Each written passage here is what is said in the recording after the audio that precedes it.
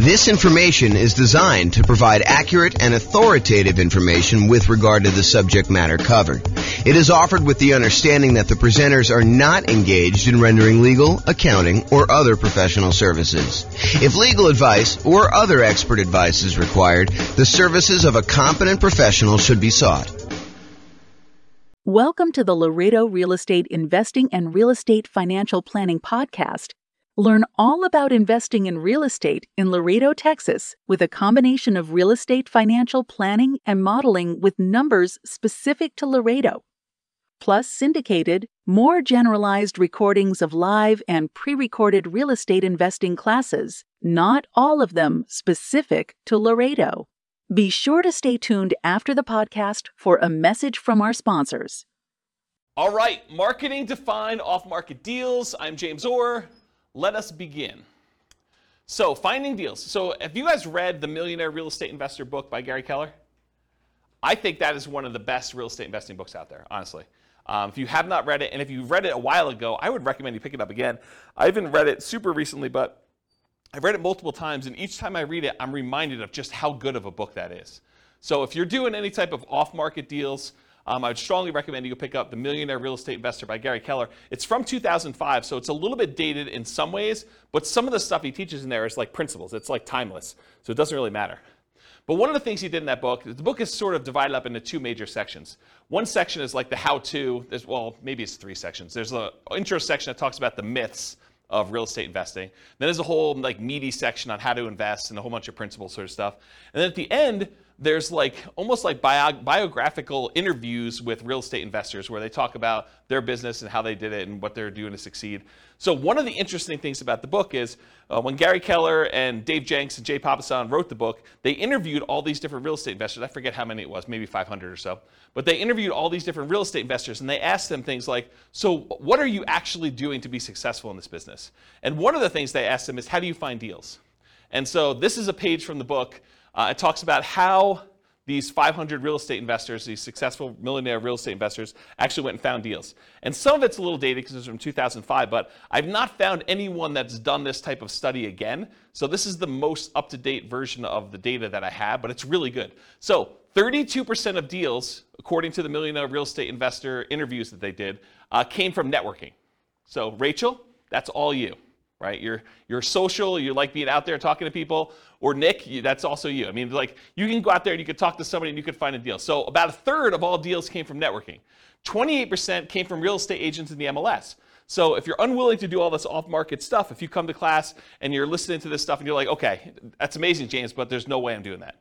I'm not willing, not able. I just don't want to go and do all the marketing, talk to sellers, do presentations, follow up with them, make offers, get creative like that. I'll just buy stuff from the MLS. Okay, great. So about, a little bit more than a quarter of them came from real estate agents in the MLS.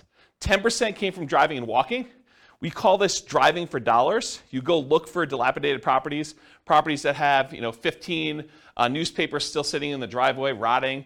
In the winter, the driveway is not shoveled. The grass is unmowed. Everything's overgrown. It's like properties that have been abandoned. And then you can go do like reverse lookups and try to find out who the seller is, try to contact them, reach out and try to acquire properties that way. So 10% from driving and walking, 9% from newspaper ads. Again, this was 2005. I doubt it's that high today. 7% from foreclosure listings. I also doubt it's that high today. We're at the period where foreclosures just bounced off their lowest they've been, as far as I know, ever. And so we're at these all-time lows for foreclosures at this point. It's sort of creeped up. And we're seeing an uptick in foreclosures, which, as a sidebar, you'll start to see news articles that say crazy stuff like this. It'll say, foreclosures are up 300%. So what does that mean? Well, if we only had one foreclosure last year, and now you have 3 or 4, then foreclosures are up 300%. So you got to be really, really careful when you hear crap like that. Understand what the numbers mean. So if you had a really, really low number of foreclosures and now it's up 300%, yeah, and you want to look at historically how it relates to, what you've seen. And it's not just that, yeah, it's gone up 300%, but there was 300% from almost nothing, right? So that's where we are right now, is that we were at almost nothing. We were in this unbelievably hot real estate market after we kind of dropped interest rates with COVID and everything like that. And the demand for properties was insane. You see 20 offers on a property. And so it's really, really hard to have a foreclosure when, even if you're behind on your payments, you go list it with a real estate agent, and over the weekend you get your property bid up and you're able to sell it and walk away with money. So it would take a lot for you to have foreclosure in that particular situation where the real estate agent couldn't come in and just help you sell that property. So we had really, really low foreclosures. Now I think we're going to start seeing an uptick in foreclosures, especially as the market softens. But it could take some time. It's not like these things happen instantly overnight. So that's my kind of side note there about that. But 7% were from foreclosure listings. And I do think that that will be a viable strategy moving forward. Right now, though, as we kind of do this recording in, what are we in, July? June? We're in July? July 27th, 2022. We're at a low, and I expect that to kind of pick up. But it's really, really low right now. 4% came from for sale by owners. 3% came from the internet database research. 2% from targeted marketing, and 5% from other. So if you're kind of wondering where deals came from for at least these particular successful investors, that's where they came from. Any questions on this? All right, cool. So why do we even care about doing marketing and finding motivated sellers? Because that's really what we're talking about. We're trying to find off-market deals, right? We're trying to find a seller who's motivated, who we can go in there and buy the property. But why do we care that they're motivated? I think for two reasons. I think finding creative transactions. If you go watch the creative transactions class we did, was that 2 weeks ago? It wasn't last week, right? But last week was partnerships. So I think 2 weeks ago we did creative transactions. So go watch that whole 2-hour class on the creative transaction strategy stuff. And then also fixer-upper properties, trying to find distressed properties where you could buy at a discount to add value in some form or another and fix them up. So those are the two reasons I think you probably want motivated sellers. You guys think of any others? That's pretty much it, right? Take a drink. So the creative transactions, just kind of for the record, owner financing, wrap financing, loan assumption, the rent-to-own, lease-to-own, lease option, lease purchase family, agreement for deed, bond for deed, contract for deed, installment land contract, and then buying properties subject to the existing financing. So those are all the creative strategies. Go watch the creative strategy class. I can't cover a 2-hour class within another 2-hour class, which is probably going to go the full 2 hours is my guess. All right, so when I like to think about this real estate entrepreneurship model of going out there and finding deals and doing the business of being a real estate investor, marketing to find properties, doing all that stuff, I think of it as a whole process and system that we have. And so I've taught classes in the past. I'm not going to do it anytime soon, but this is my visual of the whole business model. There's everything from your kind of goals and affirmations and stuff to the daily marketing checklist, which where we are right now is this sellers process of doing marketing to find sellers, but there's also marketing to find buyers and renters and private lenders. All the different seller checklists, your callback, your research, making offers, following up, under contract, bought it, inactive, all the buyers checklist, the dream team checklist, the property management checklist, and the different steps in that, and then the business management checklist. So tonight we're really focused in on just this one small piece, and that is the daily marketing checklist and finding sellers. How do we go and find off-market deals, sellers specifically? So this is the daily marketing checklist, and we're just covering sellers tonight. That's all it's saying there. Okay, so doing marketing. When we do marketing, marketing really is broken down into two categories: one-step marketing and two-step marketing. One-step marketing is where you can actually make the sale in one step. You put out a flyer, you give someone everything that they need to know on the flyer in order to be able to make a decision to buy or not buy, and that's done in one step. Real estate transactions are a little bit more complicated, and so those tend to be done in what we call two-step marketing. You usually do marketing in order to get a seller to raise their hand and say, hey, I'm interested, I want more information, and then you follow up and you do like more salesmanship or more information or kind of different steps in the marketing process in order to give them everything else they need to then make a decision to do that. So specifically with motivated sellers, we're trying to get sellers to raise their hand and request more information. We're not trying to buy the house on the first ad. Okay, so realize that the intent of the ads for all the stuff we're going to talk about tonight is not that we're trying to buy the house with the first ad. You're trying to get them to raise their hand and ask questions and be interested enough so that you can then talk to them, give them the information they need, answer all the questions they have, and then help them buy, help them make a decision to either sell you their house or use something else. Make sense? All right. The right side of the desk. I was really fortunate. I had besides my father, who's also a real estate investor, I was really fortunate. I had a great mentor. He was a guy, lived in Houston, Texas, big home buyer down there. And he explained this concept to me. And the concept is being on the right side of the desk. Imagine for a minute you're like going to a bank. And you walk into the bank, you got your hat in your hand, you're like, hey, Mr. Banker, would you please be willing to loan me money?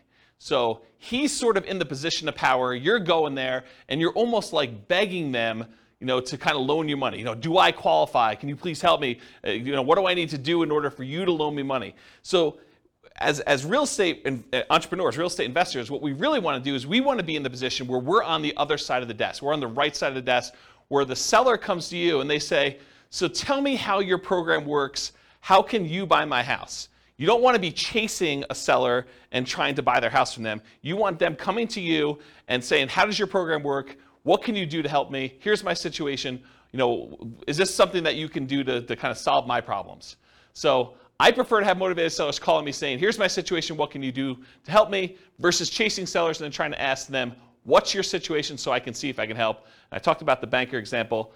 Here's one of the reasons why you want to do this, though.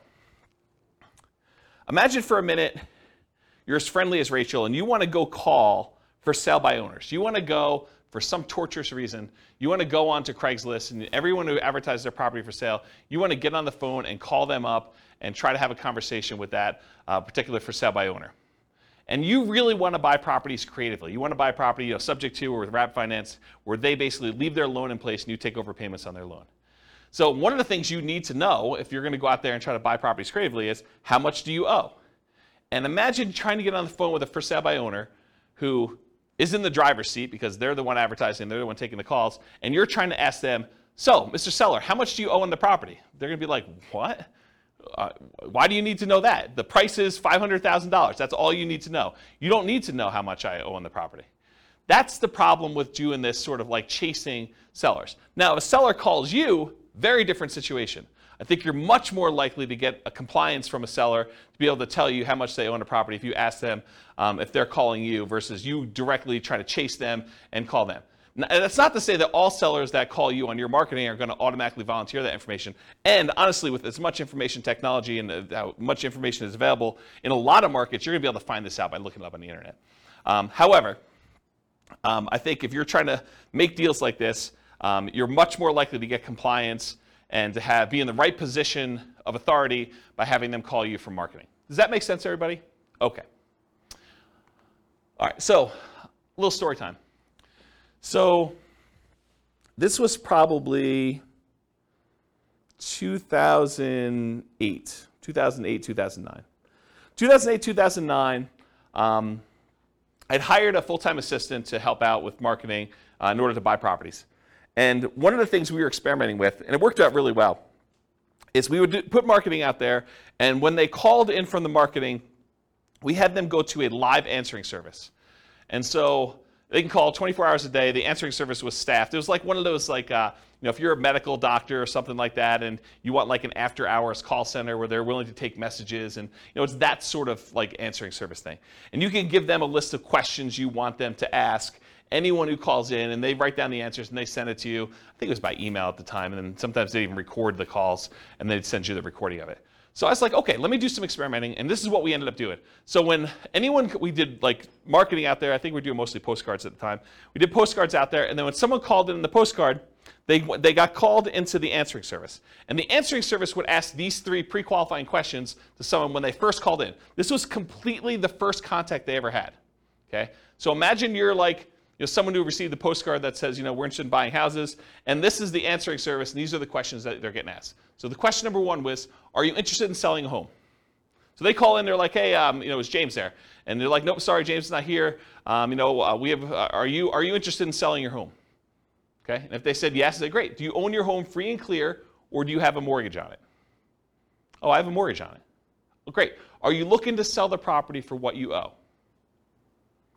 So within 3 questions of calling the answering service, we had basically made an offer to the seller calling in to see if they wanted to sell their property for what they owed. And if you're trying to buy properties creatively, subject to taking over existing debt, or if you just want to know like what they're willing to accept, if there's some motivation there, a seller who's willing to sell their property for what they owe is, in my opinion, a sign of motivation. And so this was a way to pre-screen sellers to sort them by motivation.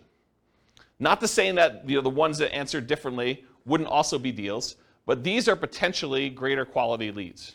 Does that make sense, everybody? So this was a really quick way to do that. And I think if I were going to do a lot of marketing again, this might be one of the ways I'd set it up.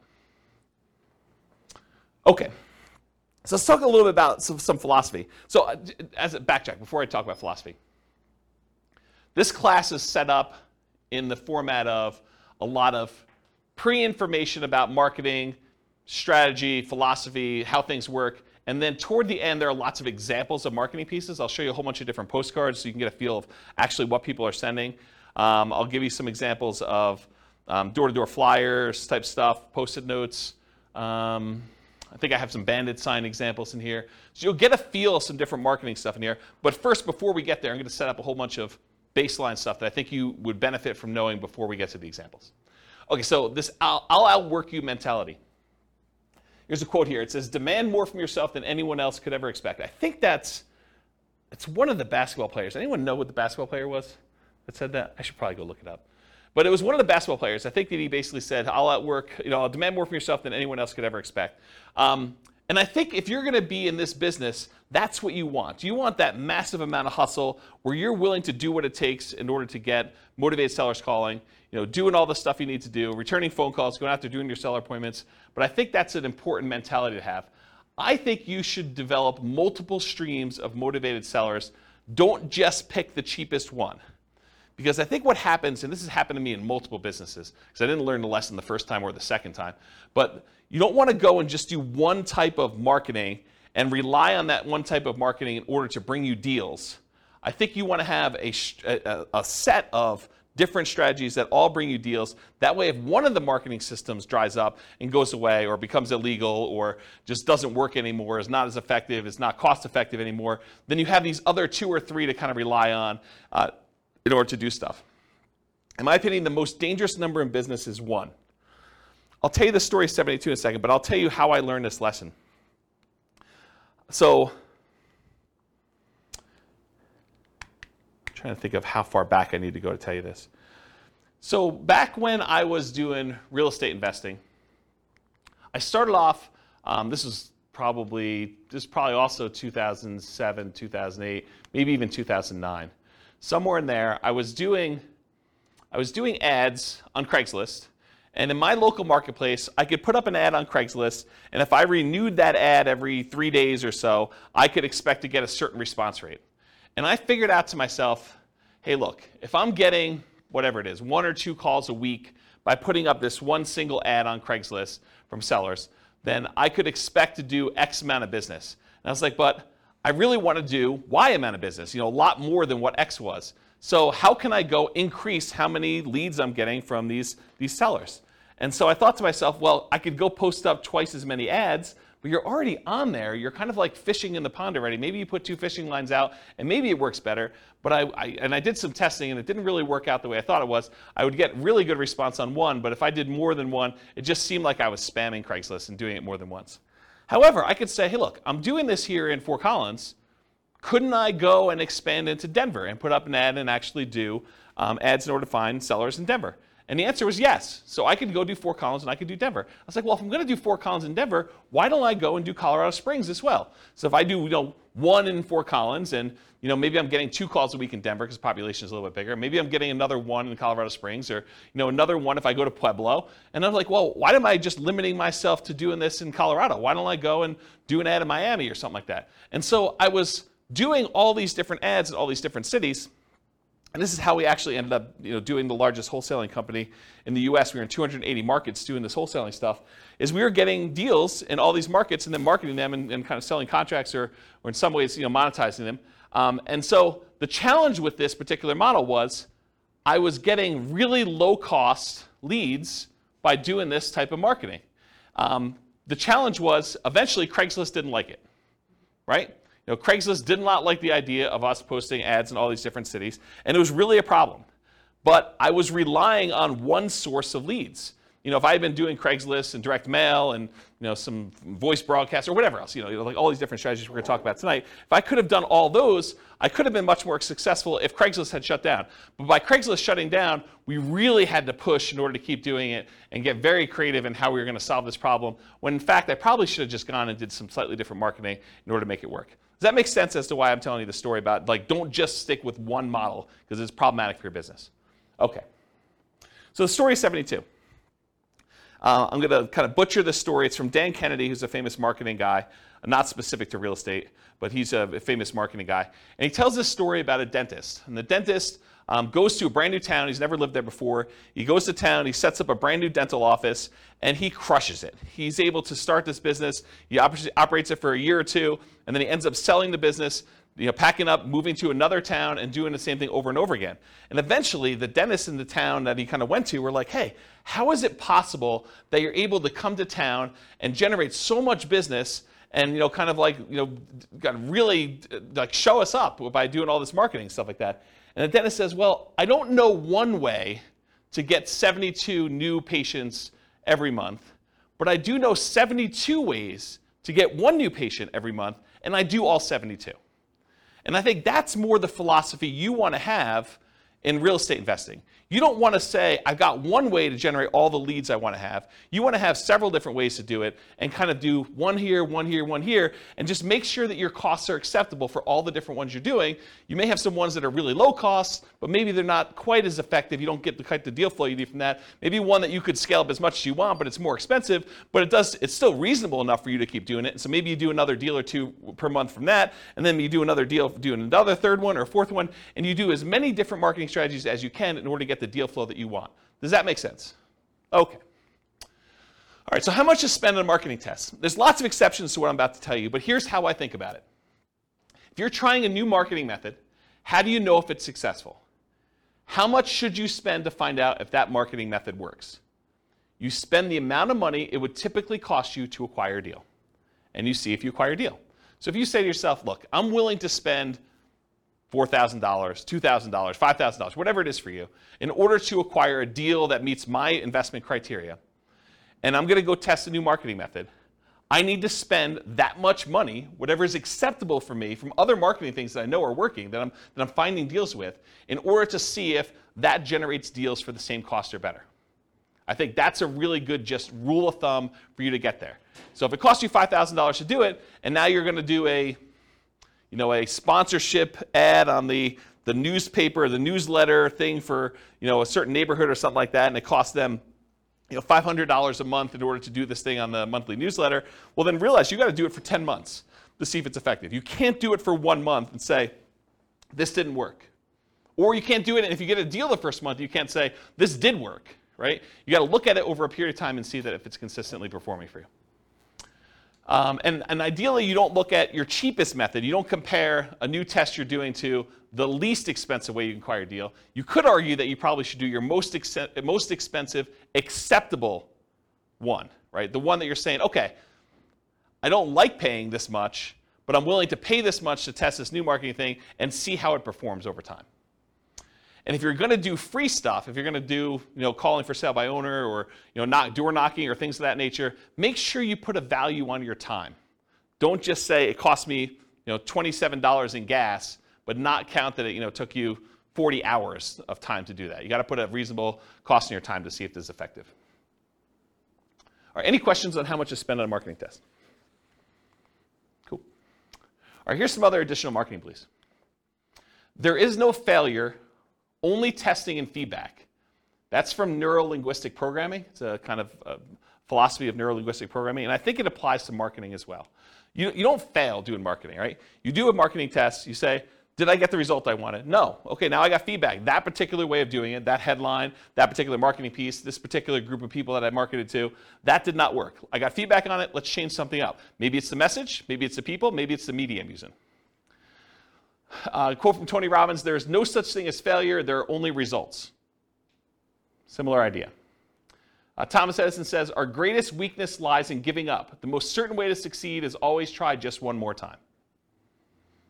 If you're not making the money you want and you have a reasonable profit margin, which you do in real estate investing, then you have a marketing problem. That's the challenge you have. So will it work? No one knows until you test. Marketers do know this. You have to test in order to find out if something works. You change one variable, you test again. One of my personal biggest aha moments was discovering if I wanted more motivated sellers, I needed to do more marketing to have them call me. It was like, I know how to generate a motivated seller call.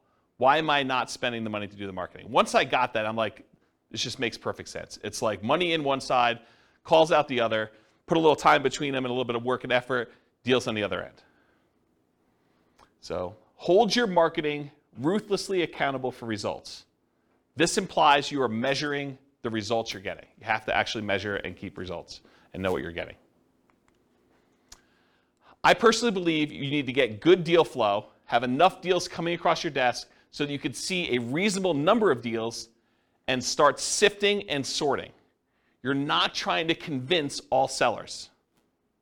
And we'll talk about this when we talk about lazy and poor marketing, but the challenge when you're not willing to spend money and have enough deals coming across your desk and you're doing like poor type marketing where you're willing to put in time and effort into it is you work so hard to get a seller that when you finally find one that's motivated, you try every possible way to make that deal work. But sometimes the seller is motivated, but the numbers or the deal just doesn't make sense. Like you're trying to buy a property, it's worth $400,000, they owe $420,000. You're like, the guy's motivated. Yeah, he's motivated, but you can't make that deal work. You got to just move on to the next deal. And if you had 10 other calls coming in that day, you'd be able to move on. The challenge is you only had one call that week, and now you're trying everything. You're like, you're coming to class, you're asking me, James, so I got this motivated seller. He wants to sell me the property. He owes $420. The property's worth $400. Pass. That's my solution. It's like I'm not trying to get creative and make a non-deal a deal for you, right? But if you had 9 other calls that day, then you move on. Otherwise, you're like, there's got to be something in here. What's the old joke about the kid and the pony? There's got to be a pony in here somewhere, something like that. I don't know. Anyway, so stop trying to convince all sellers. You're not trying to do that. You're sifting and sorting sellers. Start focusing on emphasizing solutions you can offer that would be good solutions to you and good solutions to that seller. The language of, well, here's what I could do. Would that work for you? Makes a lot of sense. Only 25% of leads are legitimate and should advance to sales. And that's from Gleanstar Research. Only 25% of leads are legitimate and should advance to sales. Not every one is going to be a good fit for you. You're not trying to have a 100% conversion rate. That is not your goal. We'll talk about conversion rates in a little bit. All right, feast and famine. You got to keep the pump primed even when you're drinking from the fire hose. Don't turn off the marketing and then turn it back on when things die out, because it takes time to get everything going again. You want to keep your motivated seller pipeline filled. What I did is I figured out my numbers, and then I sent out enough marketing to get 1 call per day, my ideal pace. That's the pace I wanted to work at. So I figured out, after doing it for a little while, hey, look, I get about a call for every X number of postcards I sent out. I think it was like 140. I think that was my number. So for every 140 postcards I sent out, I would get about 1 phone call. And sometimes you'd get like lingering ones, but that was like the 1 phone call within a reasonable amount of time. And then you get the lingerers who saved it and they call you 6 months or 3 years later. Okay? Which you do, you get those. You get a little bit of like build up over time. But I was like, hey, look, if I want to call a day, I send out 140 postcards. So you don't have to do this, but I wrote software where I had the list of people I was mailing in a database, and I just exported 140 of them a day straight to Click-to-Mail. And I would send out the postcards that way. Okay? And that would give me about what I needed. Sure, there were days when I didn't get calls. There were days when I got more than 1 call. But it was about that pace. And I didn't start it and stop it. Right? Or you could work backwards from your ideal goal. And we'll talk about how to do this in the modeling spreadsheet. But you could say, look, I want to buy X number of properties. That means I need to do this number of phone calls. This means I need to put out this amount of marketing. So you can work backwards from your ideal as well. Okay? All All right, looking inside and outside the industry. So study what other people are using inside your industry and outside your industry in order to find ideas of what kind of marketing to do. All the marketing that real estate agents use to find sellers for listing, that's what you're doing too. If you ever thought about it that way, real estate agents are trying to market to find sellers who haven't yet raised their hand and say, I want to sell my property. And they're trying to find those so that they can help them sell their property and get retail price. You're doing the same thing. You're trying to find sellers that want to sell properties. Your criteria for what is a seller that you can help is probably different, but you're still doing the same type of marketing. Or real estate agents sometimes are looking for buyers, which you might be as well when you get your property, or tenant buyers, or tenants. So you can look inside your industry for ideas. But don't just get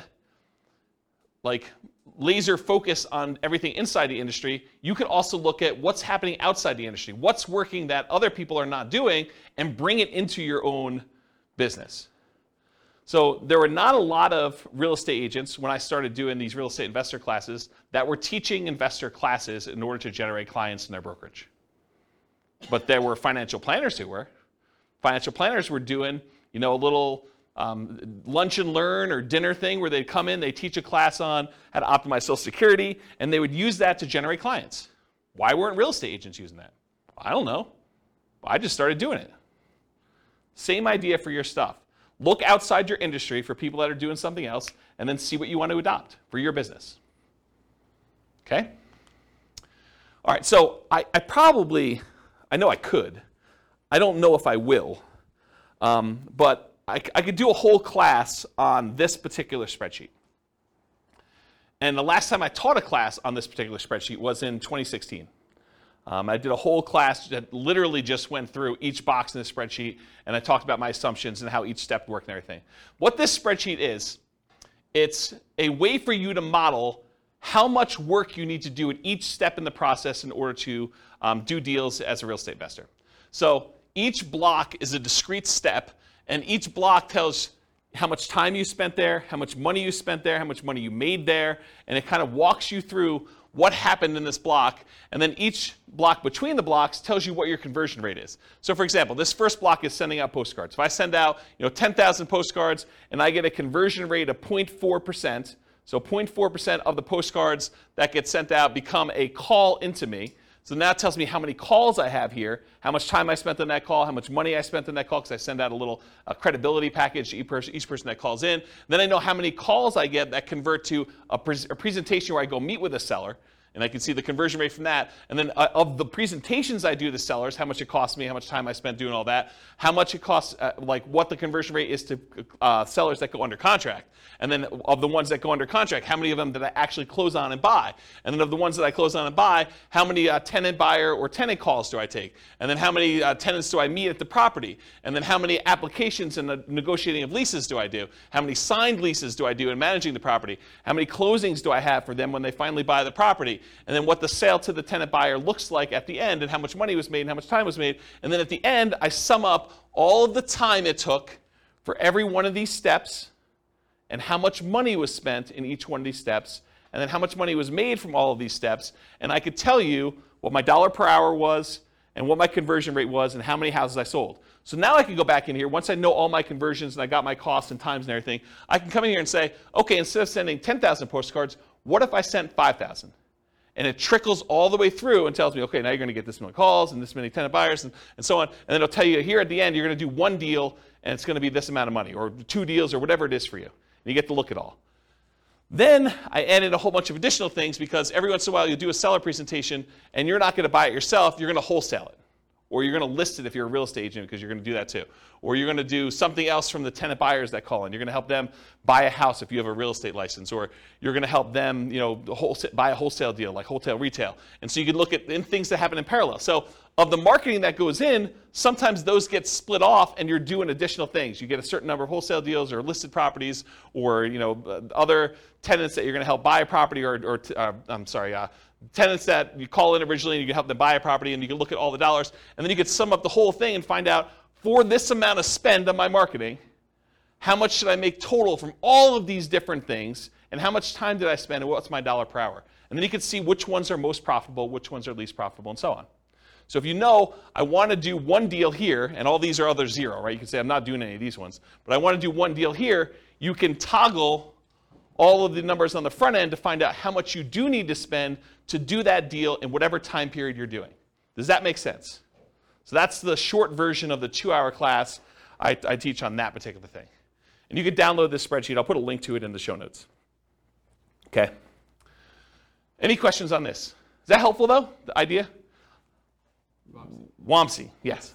So my question is, so this is just for one marketing strategy when you like post postcards, right? So this can be like duplicated to multiple strategies, right? Yes, Wamsi. So the question was, in the one that I'm showing on the board, it is for one marketing strategy, postcards. You could do postcards and add another box for door-to-door flyers or for doing pay-per-click ads or doing search engine optimization. But you need to figure out what the equivalent time and money spent is and like all that is. And then you could have them all go up and add into this field initial calls. Or you could do a different one, because if your conversions are different for different types of lead sources, you may want to have certain parallel steps, and then eventually they all merge together into something and kind of expand out. So yes, you could do it that way. For this one, I simplified it. It's only doing postcards. Got it. Yep, good question. Any other questions? Cool. Is this helpful? Crazy stuff?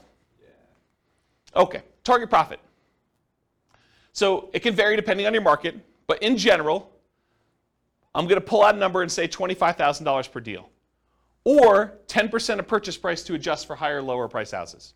Now you could decide, hey, my profit margin is $50K and my houses are really cheap, or you could say, hey, look, in my market, it's really, really hard to get a deal, period. I'd be happy with $15,000 or $10,000 or whatever. And then you could also say, look, I want $20,000 base plus $10,000, $15,000, $20,000 for each year that I hold the deal. Because you may decide, hey, look, I want to make $20,000 up front when I buy this, but in addition to that, if I'm going to hold this property for 2 or 3 or 4 years with a tenant buyer in there, I want to make extra profit per year.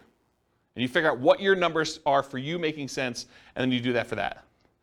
And then I think, again, this varies a lot, especially with inflation type marketing you're doing, but to spend $2,500 in marketing to net $25,000 seems like a reasonable ratio to me. Okay? That's a 10-to-1 profit to marketing ratio. For every $2,500 you spend, plus some labor, because there's definitely time involved, as I talked about in the last spreadsheet, plus some labor. So for every $2,500 you spend, you make $25,000 on the deal on the back end. For every $100 you spend in marketing, make $1,000 is another way to think about it. In a more normal market, maybe your numbers go up to 20-to-1. So $2,000 for every $100 you spend. And in really, really hot markets, it might be worse than that, right? You may have to spend more money in order to get a deal and still only make the $25,000. Okay? Any questions? All right, so goal. So if you want to do 20 leads a month, budget about $2,500 a month or whatever your marketing dictates that you do. You buy one house per month. If your goal is 40 to 60 leads a month, you budget $5,000 to $7,500 a month. You buy 2 to 3 houses per month. Now realize inflation, how hot or cold the market is, market temperament, may force these numbers up. Okay? Occasionally, someone will come to class and they'll be like, James, $2,500. I wanted to do nothing down deals. $2,500, that seems like a lot of money to do a deal. Well, if you were going to go buy a regular property and do a regular loan, just to get the loan, the cost to do the loan could be $2,500. Not including anything else. I mean, you're probably still doing a lot of these costs if you do it, but you're going to have like inspection stuff if you're going to do inspections on a property. You may have an appraisal done. May not have an appraisal done if you're just doing something creatively, but to do that. What's an appraisal run these days? $800, $900, somewhere in there? Just to do that, right? So $2,500 seems like a deal. Any questions on this? All right, motivated sellers for lazy and poor folks. So lazy methods are more time than money. You have more time than you have money. I'm sorry, lazy method. I was like, that doesn't make sense to me. Lazy methods are more money than time. I was like, yeah, that doesn't make sense. So more money than time. You're willing to spend money because you're unwilling to do manual labor in order to find motivated seller leads. It's easier to scale up in size. You just spend more money, you get more leads coming in. It's harder to scale up when you're doing poor marketing methods because you have a limited amount of time that you can spend. Okay? You sift and sort for great deals. You get enough leads coming in where you're just basically saying, this is what I can do to help. Does that work for you? They say no. Great, you follow up, but otherwise you move on. You're not trying to force a deal. With poor methods, you have more time than money, and you're willing to invest that time to find motivated sellers. It tends to be time intensive and therefore harder to scale. You tend to want to work or overwork every lead, leading you to try to make non-deals or bad deals into deals. There is some overlap between the two. One example is bandit signs. If you buy bandit signs, which are relatively inexpensive, and you go out there and you're manually putting them in yourself, driving all over town and doing 10 hours worth, that's more a poor marketing strategy. If you buy bandit signs, you hire someone else to go do it for you, that's more of a lazy strategy. Okay? All right, so here are the lazy methods. And I'll tell you which ones I've done. Billboards and bench signs. I have not done that. But you could go get a billboard that says, we buy houses, call this number. You could go get a sign on the bench where people are waiting for the bus that says, we buy houses, call this number. Car signs, I've not personally done this. I know a bunch of clients that have. But you basically get one of those magnetic stickers or one of the car wraps that basically says, we buy houses, call this number, we'll buy your house. We'll take over payments, whatever you're doing for your thing. We'll talk about marketing headlines here in a little bit. I've not personally done car signs, though. Direct mail, done a ton of direct mail. You could do postcards, you could do handwritten letters, you could do regular letters, you could do oversized postcards, you could do saturated mailings, geographic saturated mailings to entire postal areas. You could do targeted mailings to foreclosure properties. You could do ones to recently divorced people, bankruptcy, probate. There's all sorts of things we're going to talk about here toward the end. Websites, pay-per-click. I think I did some experimentation with pay-per-click early on, but I haven't done much with it. But you can do you could go onto Google AdWords, and you could pay Google to come up when someone searches for, sell my house fast in whatever your marketplace is. Voice blast and text blast, so you can actually hire a service, upload a bunch of telephone numbers for property owners in your area, and basically say, I'm interested in buying, or I'm interested in buying your house. And do that. You could do it either via text or you could do it via voice broadcast. I never did text. I did a bunch of voice broadcasts for a period of time. So we would do voice broadcast messages to answer machines and live answers. So we had 2 different messages. And then if people were interested in selling their house, they'd either leave a message or contact us back, call us back on a number. Newspaper advertising. I did a ton of newspaper advertising. It's actually one of the more effective ways in some cases. We would do ads in the paper, just like classified ads. We also there was like a monthly publication. Is it Fort Collins Forum? Does anyone know? It was like an old newspaper. I think it was called Fort Collins Forum. And we'd have like a half-page ad covering the full front half of a newspaper ad, and we'd buy that each month. And that was pretty effective. But it's harder to do newspaper these days. Radio and television ads. So I didn't actually do this, but my friend Brent, who I told you about in Texas, he actually, at one point, before he died really tragically, a long time ago, about a decade ago. But he actually acquired the rights to WeBuyHomes.com. I don't think he had WeBuyHouses.com. I think he had WeBuyHomes. And then he had 1-800-WeBuyHomes and 1-800-WeBuyHouses, which is the same phone number because it stops at like HO. So it basically had the telephone number and that. And what he was doing is he was licensing out the rights to different marketplaces to do that. And he had a professional video done and professional radio spots done. And you could run these. You don't have to do any customization because it's the same number. But you basically run that ad in your local marketplace, and then the number calls through, and based on your location from where you're calling, the telephone rings into your office or wherever you want it to go. You basically had them direct where you want it to go. And so he did a bunch of television stuff. I didn't personally do it, but that's one of the things he was doing. So you could do radio and television ads. You can also do Yellow Pages. Yellow Pages are mostly defunct now because of the internet. But there were some interesting lessons to learn from things that people would do in the Yellow Pages. Instead of just advertising in like the real estate services section, some people would advertise in the money to loan section, because if you think about like where your sellers are coming from, a lot of times they're looking for solutions other than selling their house before they get to the point where they realize they need to sell their house. And so a lot of times some investors would actually have a separate business that would make loans, and then they would use that as a lead generation tool in order to find sellers that were going to be early on in their pipeline. Does that make sense, everybody? What I said? Okay. All right, any questions on these lazy methods? We're going to go into some detail here. Yeah, Ben. So you said for the direct mail, you can make foreclosure houses and people who got divorced recently. How do you get to know that information? The list? Yeah, I'll give you some sources for lists here in a little bit. Yeah, these are places you can buy them. Yep. So the question was, where do you get the list for people going into foreclosure or people that had a bankruptcy or something like that? And you can buy it from list brokers. Yep. Okay, any questions on lazy methods? We're going to go into some detail on mostly direct mail. I think that's mostly what we're going to cover from tonight in detail. Any other questions on this stuff? All right, cool. So here's some of the poor methods. If you're willing to put in more time, bandit signs as an example, although I told you if you want to do bandit signs and make them lazy, you can actually pay someone to do them. But bandit signs are those yellow corrugated plastic signs that go out there. You may have seen them, says, lose weight now, or, you'll see them in new construction neighborhoods where people are advertising, sign up for this internet service or sign up for Comcast or Xfinity or whatever it is. So you'll see those types of signs, or you'll see them sometimes for like churches. They'll say, church service, and they'll kind of use those. But you could use them that says, we buy homes, we buy houses. I'll show you some examples of those.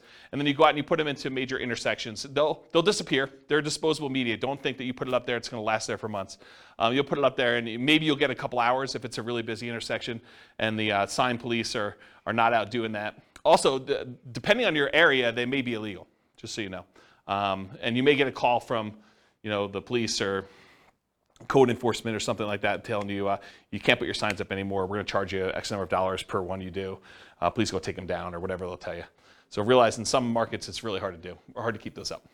But otherwise they'll disappear. Realize that you're spending the $10 or whatever it costs these days in order to get the sign plus the labor to go put them up there for a certain amount of limited exposure for whatever time period you have them up.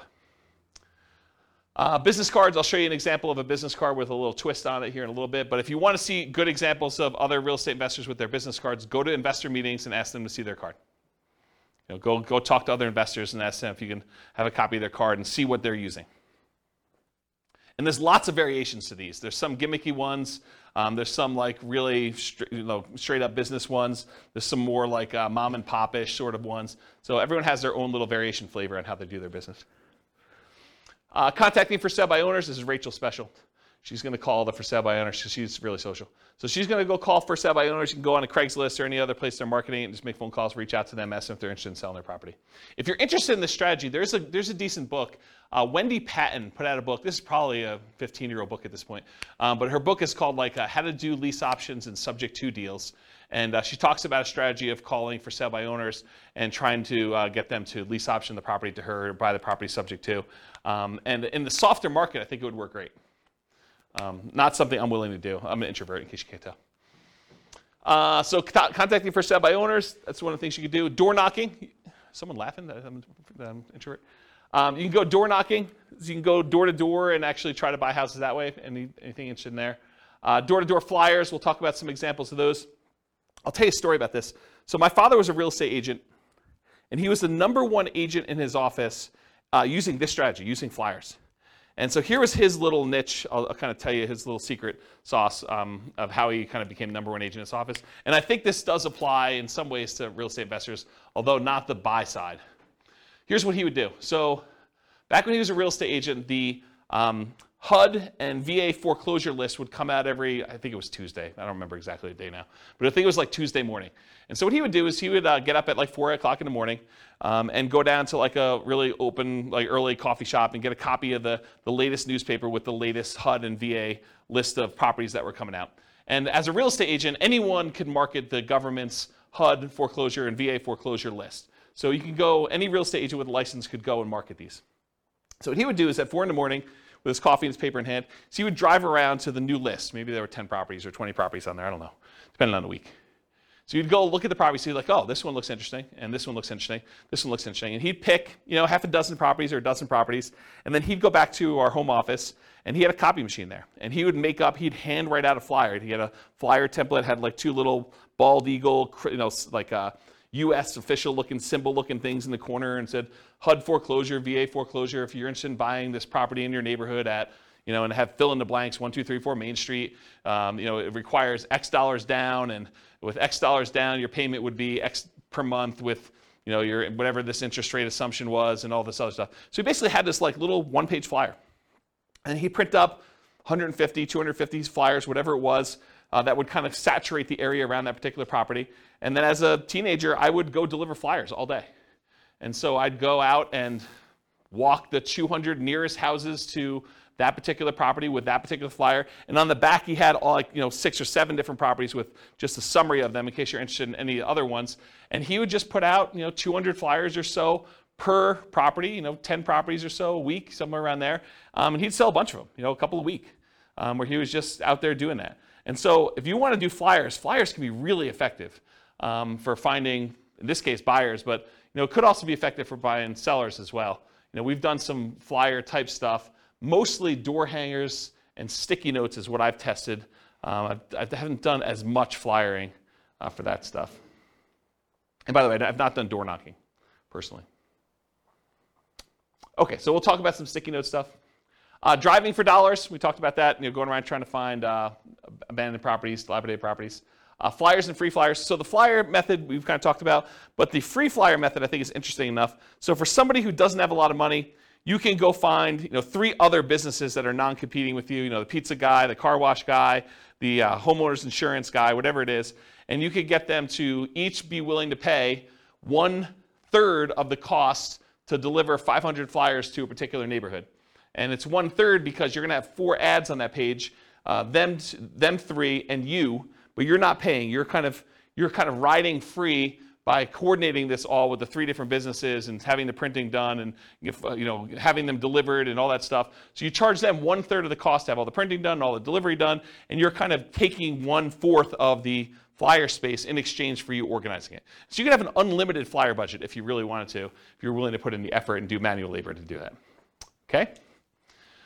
Networking, we'll talk about an elevator speech here in a minute, but Rachel loves to get out there and talk to people, as does Nick, and he can go and find deals that way.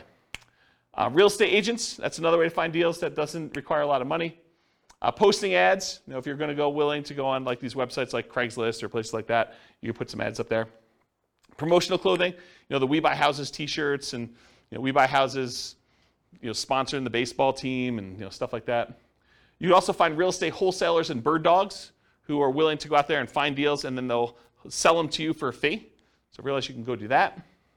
And then websites, you can do search engine optimization so that your website comes up for people searching for Sell My Home Fast or We Buy Houses in whatever market you are, so that your website comes up for that. Or you can do content marketing, write articles that are solving the problems of the sellers that are trying to solve their problem. I can't afford my payments anymore. What can I do? How can I borrow money to stay in my home? And you write solutions to those problems. And if that solution doesn't work for them, they may want to have you out there to buy their house by having a little ad on there. Or doing social media. Okay. Any questions on poor methods? Have you seen any numbers on anything social media related on conversion rates and how well it's done next to some of the other? No, I haven't seen actual numbers on the conversion rates for social media. My guess is that they're really low because I know the stuff for real estate agents. I mean, in general, if it doesn't take much time and effort to do, it's usually not that effective, right? So that's been my experience. All right, any other questions? Cool. 3 M's marketing. So whenever you think about marketing, there's really 3 M's to do this. This is Dan Kennedy stuff. The market, who are you marketing to? The message, what are you saying to them? And media, how are you getting your message to your market? So we're going to look at each one of these in detail. So the market, who is your ideal market? If you're wanting to get owner financing, you got to be marketing to properties that don't have mortgages, something that's free and clear. About 1/3 of the entire real estate market is owned free and clear. They do not have a loan in their property at all, and that's according to the U.S. Census data. If you want to go buy a property from somebody who may not be in touch with what's happening in your marketplace or may have inherited a property, you can focus on out-of-the-area owners or absentee owners. You can go look up a list of property owners where the tax bill is being sent to an address other than the property address. And there's variations on this absentee owner list. There's ones where the owner's address is just another address inside the city, or the owner's address is in another town, sort of somewhat local, or the owner's address is in another county or another state or out of the country. So you could pick whatever list you want to focus on in order to find sellers that are whatever distance from the property that you want. Let's see here. Distressed sellers, so find lists of people that are in foreclosure or pre-foreclosure, or that recently got a divorce or a job transfer or had some other type of loss, like a fire in the property or something like that. So some other thing that is distressing the seller, and you can find some of those lists. Some of them are harder to find. Job transfer is probably really hard to find. A lot of the other ones you can probably find pretty easily. House characteristics, maybe you only want to buy duplexes or triplexes or fourplexes. You can kind of narrow your list down and market only to those things. You only want to buy 4-bedroom properties, or properties that have at least 2 bathrooms, or properties that have oversized garages, or properties that are horse properties, or properties that you can bulldoze the property down and do some type of development on it, or you could do things based on lot size. You don't want to have too big of a lot, or maybe you really do want to have big lots. Whatever it is that you want to do in order to do characteristics of the property, you can kind of market to that particular list. And then anything other than that, bankruptcy, divorce, whether they're people who recently got married, probate, or assisted living, you can kind of focus in on whatever niche you're trying to serve. Any questions on market? All right, this picture is from the Millionaire Real Estate Investor book by Gary Keller. And in this, he basically determined which part of the real estate market was ideal for real estate investors. And so there's 4 different characteristics he's measuring here. How well they cash flow, how much hassle they have, how much appreciation they typically have, and how liquid they are, how easy are they to get in and out of. And he talks about low-end properties, average properties, and high-end properties. And then he shows you, on a scale of cash flow, whether it's low or high or medium, hassle, low, high or medium, appreciation, low, high or medium, and liquidity, low, high, medium. So for example, liquidity, low-end properties have low liquidity. Okay? Then it goes up, and for the average property, they have relatively high liquidity. It's easy to buy and sell them. And then as they get more expensive, they also have low liquidity. As for appreciation, properties on the low end tend not to appreciate as fast as properties in the average, and properties on the high end are about medium. Okay? For hassle, low-end properties tend to have the highest hassle, average properties tend to have the lowest hassle, and high-end properties tend to have high hassle as well. And then low-end properties tend to have the best cash flow, average properties tend to have intermediate or medium cash flow, and the high-end properties tend to have a little bit lower than medium, but not quite all the way to the low cash flow. So if you look at where are these curves at their best, and you'll find that it's not the very, very low end, and it's not the very, very high end. The great deals tend to be at like the quartile, about the 25th percentile of the marketplace, and good deals tend to be in this kind of like median section around the 50th percentile. So if you ever heard me in another class say, we typically like to invest in the second quartile. You don't want to be buying the cheapest stuff. Although, as I say this, there are niches where you could decide, hey, listen, my specialty is low-end properties, or my specialty is luxury properties. And you can make that work.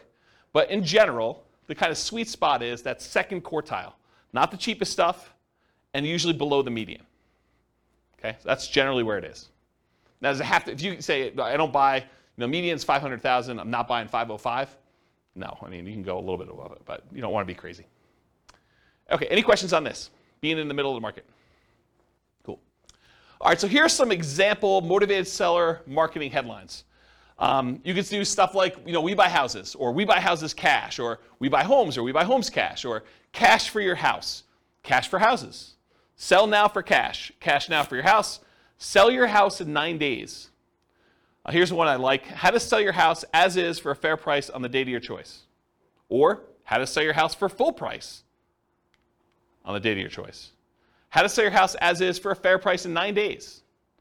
Discover how to sell your house quickly. Sold in 9 days. We buy houses, we take over payments. Stop foreclosure, avoid foreclosure, facing foreclosure. We buy houses any condition or situation. We buy houses any price or location.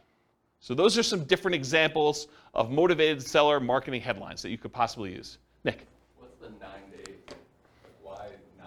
Specific number? and you can do it. Something that you can perform on. If someone is really distressed and they're like, look, I need a quick solution, someone that could buy their house in 9 days is attractive. Yeah. I just wondered why 9, that specific number. Yep. Least amount of days to be able to close a deal. No, I mean, you probably could close faster than that. You can do 8 days. You can do 11 days. Whatever you want to do. Yeah. Should be believable. Any questions on headlines? All right, so here's an example, probably one of our first examples of actual marketing. Alternative headlines, often used on media like sticky notes or some postcards. Notice, warning, or attention homeowner. So this is a sticky note. I licensed the ability to use this from a guy named Richard Roop. He does a bunch of marketing stuff for real estate investors. And so this is the example that Richard Roop uses. We've done these and they've worked really well. In fact, I have a funny story. So on this thing here, when you print them out, this shows up in blue. It's like Richard's initials and number 37. And we don't change it. It's always 37, no matter what it is and who it is. So I get this really nasty phone call from a seller who's like, if you ever put this sticky note on my door again, number 37. So she's all mad and worked up, and you can hear her crumpling it up in the background and throwing it away. So she's just really worked up. There's only like 3 or 4 really angry people in the world. They just move around a lot, so you'll run into them. But there's only like 3 or 4 of them. But anyway, you put these on the door, and you'll get calls. You'll get some nasty calls, but you'll also get some good calls on it. And so the postcard basically says, attention homeowner, companies now looking to purchase several houses in your neighborhood. Are you looking to sell soon? Blah, blah, blah, blah, blah. Call our 24-hour recorded message line. Remember, we're doing 2-step marketing. This is not enough to sell a property, right? Not enough to get them to convince you to sell them your property. So 24-hour recorded message gives them more information. Or go to our website and get more detail on that. Submit your property information. And then if you're not looking to sell, keep this one or send it on to a friend, sort of thing. Okay? Any questions on like the sticky notes example and some headlines for that? Make sense? Okay, cool. So you want your message to match with the market you're doing. Make sure that your message matches the market you're trying to reach. We buy houses, we take over payments. If you're kind of marketing to free and clear properties that don't have a mortgage on them, does we take over payments make a lot of sense? No, not really at all. What if you're trying to buy luxury properties like, $1 million homes? Does we buy properties cash, any condition, make a lot of sense?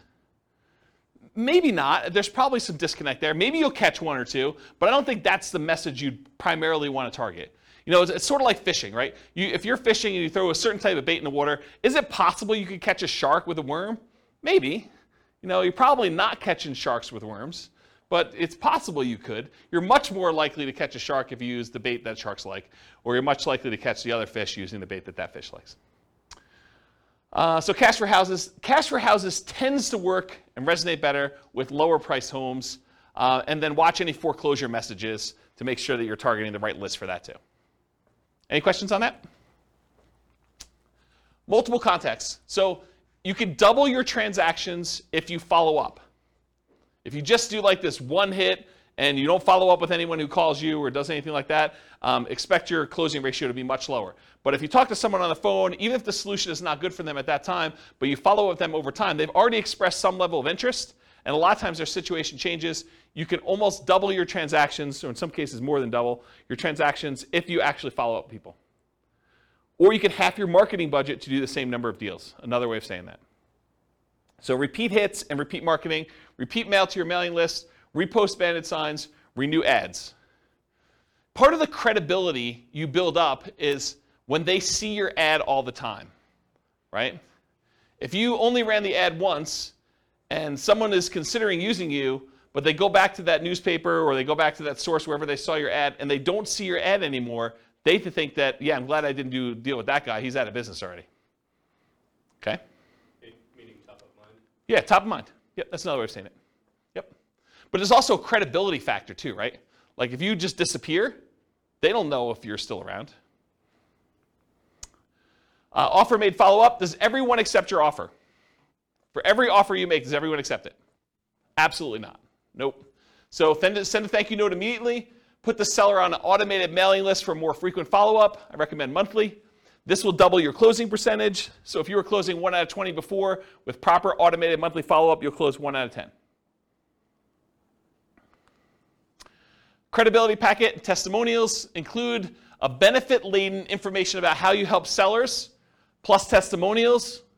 Often you'll mail this out as soon as the motivated seller calls and we have their mailing address, and then bring a copy with you when you meet the seller for the first time and give them a copy even if you sent them one in the mail and say, here's some propaganda about me in case you haven't seen it. I'll put a link in the show notes to my credibility packet so you can see it. And if you don't have testimonials, if you're just getting started, get regular testimonials from your pastor or some people that you've helped out in another business or anything people can say nice things about you. The better, more specific to real estate is, the better. But if you don't have it, work with what you have. Any questions on credibility packet testimonials? Cool. Commit to improve your response rate in all your marketing. So each marketing campaign that you do is a horse race. You always want to be testing one variable with 2 options to find out which one's going to win. It requires you to measure your results so that you can improve them. Focus first on testing headlines to get the maximum response. So headlines are the easiest thing to test. It's often the biggest impact. And as you do more testing, be careful of improving response while sacrificing quality, conversion on the back end. For example, you could boost response by saying full price instead of fair price, but it might be at the expense of getting acceptable deals to you. So you can get more calls, but maybe you're not converting as many because you changed your wording. Does that make sense? Okay. More ways to respond tends to increase response.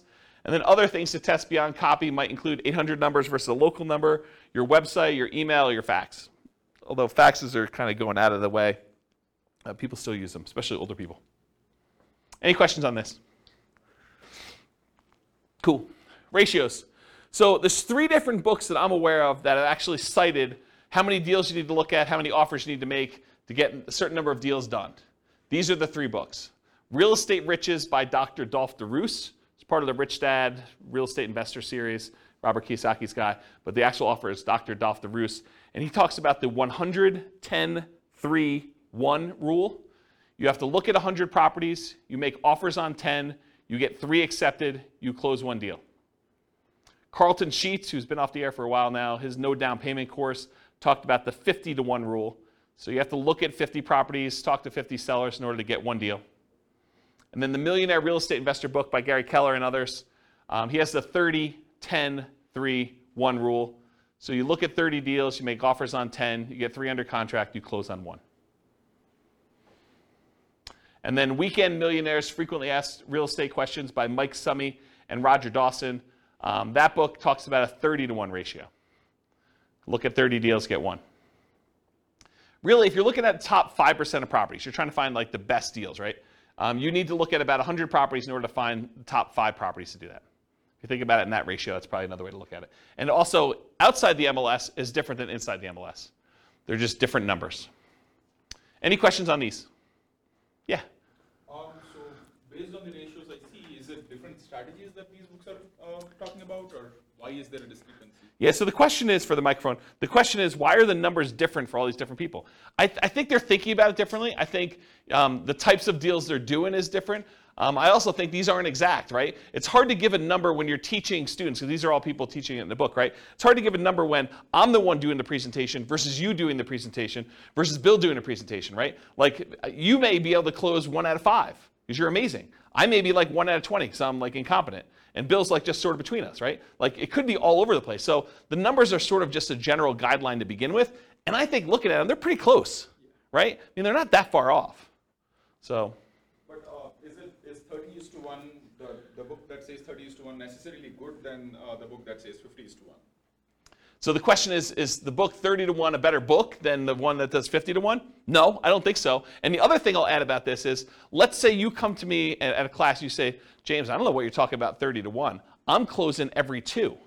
And what I would say to you is, maybe you're not doing good enough deals. Maybe you're not making your offers low enough where you're getting too many accepted, right? Maybe you should be more selective.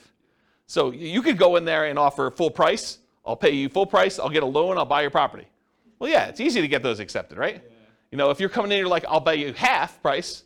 Maybe you're not getting, 1 out of 100. Maybe you're 1 out of 200. But maybe that's okay for you. Yeah, Ben. Just a thought too on that. I think when you have a targeted marketing, but the leads that you initially get are higher quality leads and they're more expensive too. Yeah. So they're different kind of deals too. Yeah, Ben says, maybe you're doing more targeted marketing where you're doing probate lists or bankruptcy lists or foreclosure lists, and you expect your ratio to be higher or something like that. You expect it to be more motivated, and that's definitely a possibility. Yeah. Because Dolph does like 100-unit commercial, 100-unit apartment complex deals and stuff. Yeah. So we're talking about different types of deals in there. Absolutely. I mean, there's lots of variation in this, right? I'm just trying to pull these out of different books to show you at least what some have said. And if anyone knows of, even on the recording, if anyone knows of another book that gives numbers, or even another website that actually gives numbers based on some data, I would love to know about it. So feel free to reach out to me via email. Any questions on ratios? Cool. All right, testing versus buying tested marketing. So you could write your own marketing. I mean, I'll show you some different examples. You can go find a ton online. You can go write your own and kind of use that and test it with your own marketing dollars. And when you do your test marketing, you're testing the market, who you're mailing to. You're testing the message, which is what you're kind of creating yourself. You're testing the media, how you're getting the message out there. And then you're testing your sales skills. Or you could buy marketing from someone who has 100 students who have sent out 100,000 pieces of mail, and you know that the marketing message is effective and works, and then you eliminate one of the things that you're testing. You're still testing the market. You're still testing the media, and you're still testing your sales skills, but at least now you know that the marketing message is sound because you bought it from somebody who's had a whole bunch of students test it in a bunch of different areas. Okay, so I personally, once I understood this, I went and I bought rights to use someone else's marketing materials. I did not create my own. I would tweak stuff just a little bit, but for the most part, I was borrowing Richard Roop stuff. I'd pay him a license to do it, and I would actually do it. So do what you want to do. Yeah, Rachel. Do you feel like, compared to when you were doing this and now, the market is differently saturated in terms of wanting to see something unique versus getting 5 postcards that say the same thing? What different people? What is that? So the question is, do I think that compared to when I was doing it very actively versus now, do I think the market is saturated? And I think back when I was doing it, the market was saturated. And you'll see a ton of different examples. And this is just a really small sampling because everything I got, I would stick in a drawer and I'd save because I would keep a marketing swipe file. And so I would look at all the stuff that came, and you'd see people that obviously were subscribing to stuff, but it was less common than you'd imagine. A lot of people would create their own crap, and they'd send out their stuff. And some of it was really good, some of it was really bad, right? And you could sort of see this. And then you also see, when you own properties for a very long period of time, you see longevity. You see the people that are mailing every 3 months and how long they've been in business. And you see the kind of fly-by-night, oh, this person only ever mailed me once sort of thing. And when you have a bunch of properties in the area, you could see multiple copies and see who's marketing where and stuff like that. So I think in certain markets, you're going to find a lot more competition. In other markets, you're going to find a lot less competition. And if you're marketing to do certain things, you're going to find more competition than other things. So there's, I think personally, a lot of fix and flip people out there. There's a lot of marketing to find fix and flip opportunities. It's just saturated market. There's a lot of folks that are willing to do that. There are probably less people willing to do creative financing. Still a bunch, but less, I think. And then there's probably less people doing like luxury houses, as an example. Although I don't own a lot of luxury houses, so maybe there's a ton of marketing on there, but my understanding is that that's a underappreciated, underutilized niche. Okay? As just one example. Does that answer your question? Yeah. Okay, cool. All right, so sample elevator pitch. So, Rachel's out at a cocktail party and someone comes over and says, so Rachel, what do you do? This is what you say to somebody. An example. You could come up with your own, but here's an example of something you might say to somebody to describe what you do. So I'll just kind of read you it. Sometimes people need to sell a house quickly or would rather not wait to have it sold by a real estate agent or for sale by owner. Well, my company helps those people by buying their homes directly, often using private funds. Then we help people, often people who find it challenging to buy a house traditionally, buy the houses from us. Often this involves renting or providing flexible owner financing to the buyers. So that would be an example of an elevator pitch that you might use. Now, if you were trying to raise private money, you might say that same thing, but after where you say my company helps those people by buying their homes directly, often using private funds, you might add in an additional thing about private funds. We help investors who are wanting to have alternatives to the stock market investment where we help them, we pay them a return on those funds or something like that. So you could add that in there as well. Does that make sense? And adjust this for whatever you're doing in your business. Cool? Okay. All right, so here's a sample business card, and you guys there's lots of different, real estate investor business card variations. The reason I want to show you this one is it has an interesting twist that I've not seen used before. So in the state of Colorado, at least, the raising of private money is technically a licensed activity. You're supposed to have a license in order to borrow, like collect money from someone and give them a note secured by property to do that. So it's technically a licensed activity. And you're not supposed to go out there and actively advertise that you want to pay people a return for their money. That's a no-no. You're not supposed to do that. So the way that I thought about this is I'm supposed to disclose that I'm licensed.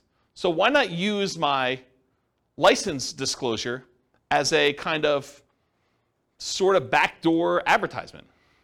So for my business card, the front of the business card looks like a traditional, I buy houses and apartments, private real estate solutions, has my contact information on there, my name, that I'm licensed, professional real estate entrepreneur, has my address, my website, and my email address on there. Nothing surprising about there, and this really kind of grinny photo on there, which people have told me I look a little crazy in that photo, back when I had hair. And then on the back of it, it says, licensing disclosure for private investors looking to earn returns from private real estate notes. So this is my disclosing to them that I have a license and how the license works. And so it says, notice, the company name is a mortgage broker-dealer licensed by Colorado Division of Securities to create notes paying interest secured by a deed of trust on real estate for private individuals seeking those investments. James Orr is a licensed mortgage sales representative for that company. So this was a way to sort of advertise for anyone who is interested in that I am licensed and I do those things. Does that make sense? I've not seen anyone else do that. So I thought it was kind of an interesting way to do it. Any questions on this? I will get a beverage. Okay. And if the creepy photo wasn't enough on the front, it's faint on the back. Yeah, right? It's like my hypnotic stare. Hypnotic stare, creepy hypnotic stare. Okay, so here's some sample bandit signs. And you've seen these, right? We buy houses cash, fast. I buy houses, fast cash. And these are not you don't buy you don't usually buy the blank corrugated plastic and then handwrite these on here, although you could. You typically have them printed with the handwritten stuff on there. Then we buy houses, we take over payments, says telephone number. Need to sell your house fast, we buy houses, telephone number, any condition, any situation. And then avoid foreclosure. And you'll see some with black. Most of the time they're black and yellow or red and yellow or red and black, things like that. And I just put the McDonald's one out there because I thought it was funny.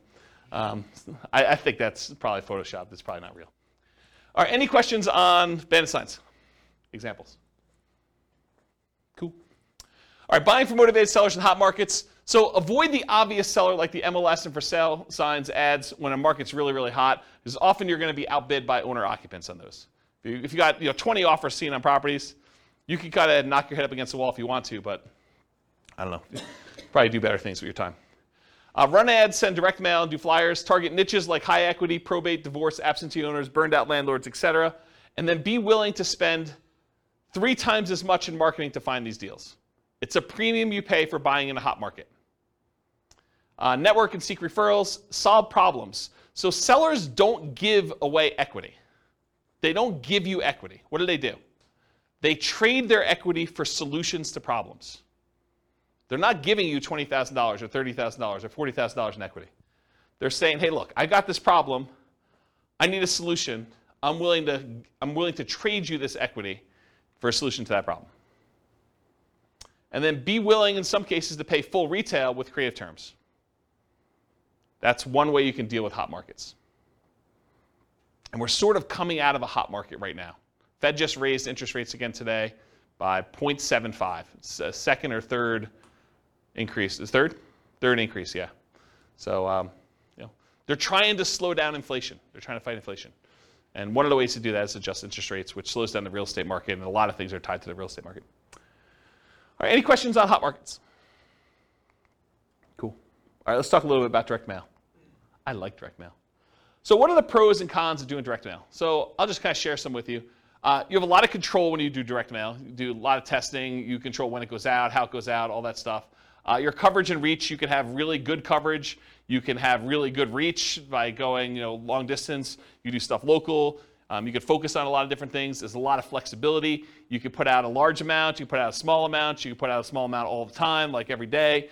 You have pretty good impact, especially if you have really good ads. You could change the size of the ad to have really big impact, or you could do postcards and do a lot of them. It has a pretty historic response rate, and with the movement of a lot of companies away from direct mail, there are less people competing with you in your mailbox. You show up alone. Versus someone goes online, you do pay-per-click, or you try to compete with SEO, and you want to come up for, sell a house fast in whatever your city is. Realize that you're not the only person trying to come up for that. There's other real estate agents, there's other investors, and so now you're competing with the 4 or 5 or 10 or 15 or 20 or 30 other people there. With a postcard, some days you're the only one that shows up there. Sometimes it's, you're the only one that shows up that month. So you definitely have a lot of ability to show up there without competition. You have selectivity. You can decide who you want to target versus having to hit a lot of waste, a lot of different people there. It's highly scalable. You could decide you want to buy one house every quarter, one house a year, or you could decide you could buy 10 houses a month. Whatever you want to do. This is a very scalable type of thing with direct mail. It's relatively inexpensive to do. It's proven. A lot of people have used it for. And the other thing is privacy. If I want to find out what someone is doing in order to market to find properties, and you're doing stuff online or you're putting an ad in the newspaper, I can go look at that newspaper, I can go look at the online stuff, and I can see what you're doing in your business. And I can try to deconstruct that. I know unless I have a house in that marketplace and you send direct mail to me, it's hard for me to see what you're doing. So there's some privacy way to do it there too. What are some of the downsides? Sometimes there's delays in delivery. You can't always time this perfectly. Sometimes you get poor quality lists. You'll have a bunch of undeliverables or bad names on there. The cost per exposure, it's relatively high to get your message in front of somebody. There's some possible saturation. And then sometimes the mail gets lost or it's undeliverable. If it looks like an advertisement and you have a disgruntled postal employee, sometimes they'll take your mail and just throw it away, especially if you're doing like every door direct mail where you hit every house in a neighborhood or a certain carrier route. Sometimes the carrier will say, 400 of these, no one's expecting these, I'm just going to throw them away. So you have some loss when you have that. All right, so those are pros and cons. So farm areas, let's talk about mailing lists and stuff like that. I'll show you some examples. So farm areas, geographically, you can decide you're going to market to a specific county or a specific city or a specific MLS area or a specific subdivision or a specific zip code. In my opinion, if you're going to go target a certain area with a mailing list, I think you should try to run some data on that thing and try to find out, hey, what's the typical age of a property or the range of property ages? What's the typical property price range of that list? How many days on market is it typically taking to sell in that area? How big of a discount from list price or premium over list price are people getting in that market? What's the price per square foot there? What are the typical lot sizes? And the reason why I think you want to run this is so that you don't spend a bunch of money on marketing for the first couple times you do it, only to realize you're getting really crazy, crappy leads because they're not what you want. You want to find out what the people you're mailing to, their houses look like from like a data perspective. Your own ones or ones around you, so you can pick geographically. You don't have to do local. You can decide to buy outside another market if you prefer. I was doing a lot of stuff in other markets. So I would do some stuff here, but I finally started doing a lot of marketing to some other cities that I wanted to buy in. Finding deals that fit your criteria based on geographic stuff, and then there are exceptions to every rule, all this stuff. Continuing on with mailing list selection, so you can decide property types. I only want to do detached properties like single-family homes or attached properties, condos and townhomes. I only want to focus on multifamily. I only want to focus on mobile homes or modular homes or manufactured homes. You can pick your price range. You can pick your median price, your average price, your low end, your luxury, whatever you decide you want to focus on from there. You could focus on financing, especially if you're going to try to come in and buy properties subject to or with wrap financing, or if you want owner financing. So you can look at the mortgage balance. You want to do low equity if you want to buy properties with subject to or wrap financing or lease option, something that has a high mortgage balance so you could take it over, and more likely to be able to structure a deal like that than someone who owes something that's very little, like directly subject to. Or if you want to try to get owner financing, try to do ones with low mortgage balance or no mortgage balance. And if you can't get that data, sometimes you could look at the date of the mortgage, and if it's a really old mortgage, it's very close to be either completely paid off or very low at that point. Type of loan, FHA or USDA, beware of doing subject to on those, but it could be good for assumption if you're willing to move into property. VA loans or conventional financing, and then if there's a private loan on there, if you're looking to raise private money, you can look for all the different private loans and try to reach out to the private lenders and see if you can get some financing. They've already done it once. So you look at that as your kind of like private money list. Years owned, so you look at the last sale date. The shorter the ownership period, the more likely it is to do a deal like subject to or wrap financing or lease options. The longer the ownership period, the more likely it'll be paid off and you'll be able to do owner financing. There's just general rules. If there's no public data, the last purchase could be prior to the electronic recording of that, and so those are probably paid off.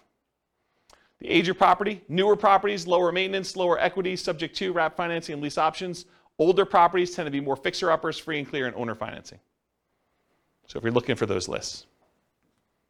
And then demographics, the age of the owner. You could find people that are likely to have more equity by looking at age of owner.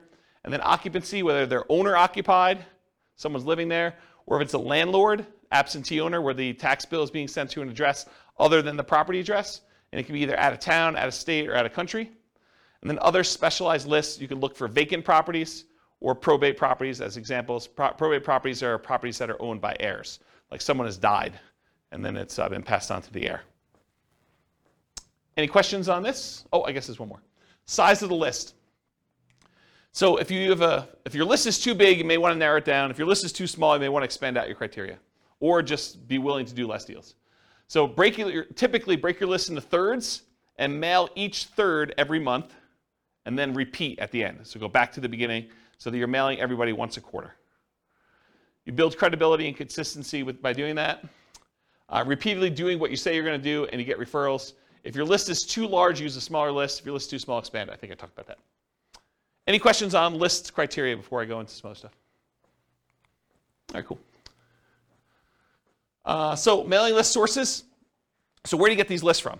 So all the stuff you can get from public record, like property characteristics, loans, age of property, things like that. You can get that from public records, either your local property assessor or title companies or RealList. RealList is what we use here in our local MLS. So if you have access to the MLS, you could download a RealList public record list, or RealQuest, which is, I think, another product by the same company, which is a variation like what they offer.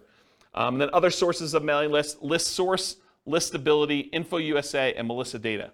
And some companies will specialize in just general characteristics of the property. Some will be able to give you kind of like mail merged lists with other data, like they can combine a property address with other things they know about them, like bankruptcies or foreclosures or income level or things like that, if you want to have things merged together. It'd probably be a whole class on just mailing lists, but that's the idea.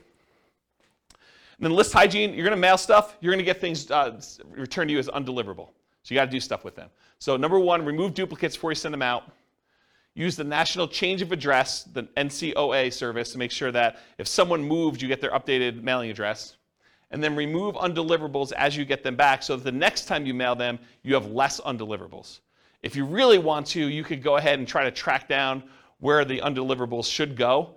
I never bothered to do that. I probably could have had, there's probably a whole business model of you just focusing on the people that that are doing the undeliverables, because I think a lot of investors would just not do anything with the undeliverables, so you could go focus on them if you want to. I personally would just send more mail, but that's me. All right, cool. Message. So what marketing messages will we be mailing? We already covered all those marketing headlines before. Now I'm going to show you some actual sample postcards. So here's one example postcard. The headline for this one is, do you need to sell a house in city name? The company name will buy your house from you on the day of your choice. You will receive the same money for your equity as if you listed and sold through the real estate agent. So they're taking off, 6%-ish, depending on what the market is. You pay no commissions or fees. I pay no commissions or fees, but I'm going to net the same as a real estate agent. Sounds like I'm paying a commission or fee. Sell your house on the date of your choice, full equity, no commissions, no fees. That's their marketing message. Has the company name, their telephone number, including an 800 number and a local number and their website address. And then on the other side of the postcard has their name, that they're part of the Better Business Bureau, which, by the way, you just pay a fee and you can be part of Better Business Bureau. Call today to find out how the company can buy your house and city on the date of your choice. Any condition, model house or condemned, any price, mansion or shack, anywhere in the greater area, full equity, no commissions, no fees. Don't make another payment. Call today with their contact information there. That's a postcard. Here's another postcard, different one. Dear so-and-so. Oh, this is from me. This would be interesting. So my investor group is interested in buying your property located at blank in city. We buy several houses each month, and we're looking to buy more in this area. So what did I just do? I borrowed credibility, right? So if you're brand new and you're part of an investor group, maybe your investor group buys several houses, right? So now it's not necessarily you. If you're a brand new investor, you can do this. Should you have any interest in selling quickly and easily at a fair price, please call us at telephone number.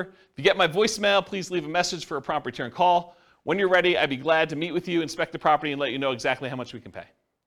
You can also visit us at website address to submit a property information form and get the ball rolling. We have purchased hundreds of properties throughout our area since a date, so you may be a perfect solution for you selling your property. Call or visit our website to learn more about how we can buy your house as is on the date of your choice. Thank you. My telephone number, my name, my telephone number. I also have my website address there. And it says, P.S. if you're not interested in selling now, please keep this card for future reference. And then I make a disclosure at the very bottom in smaller font. Licensed broker and investor not intended to solicit properties already listed for sale. So this is an example of a postcard I would send through Click to Mail. Any questions on it? Here are some handwritten letters. Dear so-and-so, I'm currently looking to purchase a property in the blank county area. I've looked at several properties in the area, and I'm seriously interested in purchasing your house at blank. Do you really think they looked at properties in the area and that they picked mine out? Yeah, this is the challenge, right? Like, I think you lose credibility with this.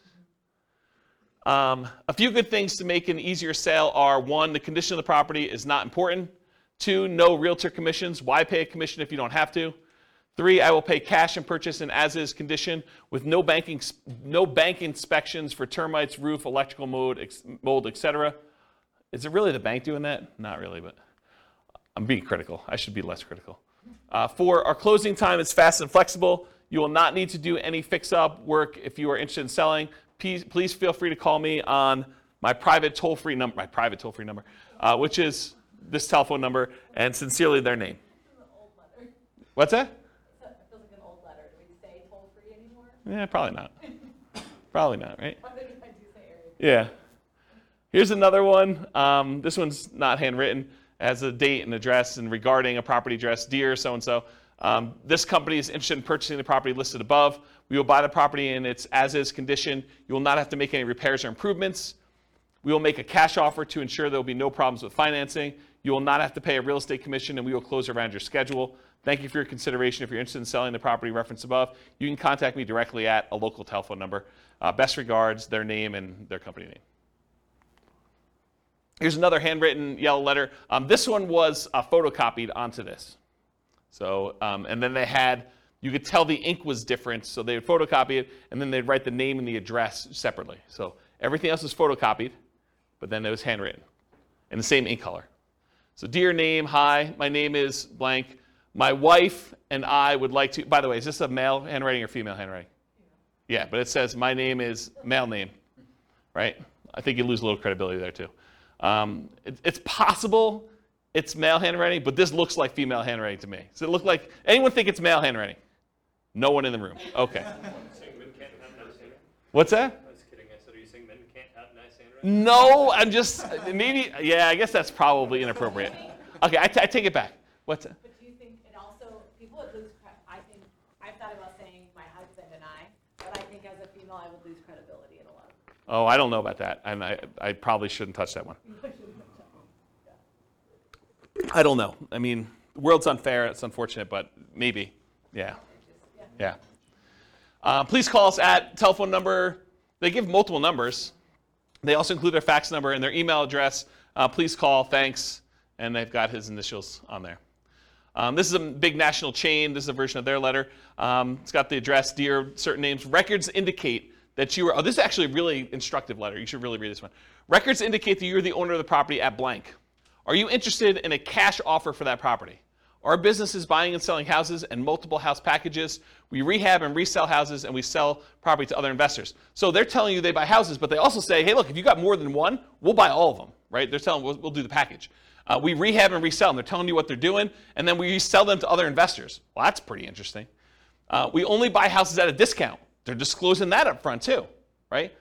But when we buy them, we pay cash.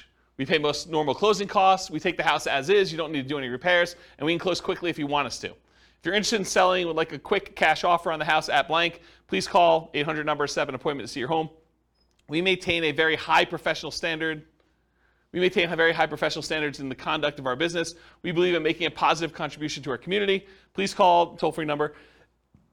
Excuse me, if you're interested in selling your home, or if you have any questions, thank you for your time to review my letter. Sincerely, their name. P.S. We pay cash and most normal closing costs for properties, and we could pay quickly if you want us to. Are you interested in selling your property at blank? Please call this number. So the P.S., which is the second most read part of the letter, is just another offer. It's basically repeating the offer. That's pretty instructive too. PPS, which I guess is the second PS in the letter, not ready to sell today, then please keep this letter with the important real estate documents and call us when you're ready. Interesting, right? I thought that one of the things I liked about this one is they're telling you we're looking for a discount. So are they going to get a higher volume of calls or more qualified calls? More qualified, right, yeah. I bet they paid a lot to have that drawn up too. Yeah, like tested it and professional copywriter sort of thing? Yeah, and this is what's great. Like once you get a copy or a couple copies of these, you can modify it to your own stuff, right? Like don't copy it verbatim, but massage. Kind of use this as a guide and then write your own. Here's another couple postcard samples. Rachel buys houses in city. Unwanted estate, foreclosure, divorce, other bills piling up, had enough landlording, need to get out of town. Any condition, any location, any situation, close in 10 days. Call Rachel at her telephone number here. Problems don't just solve themselves. Call Rachel for a free consultative session.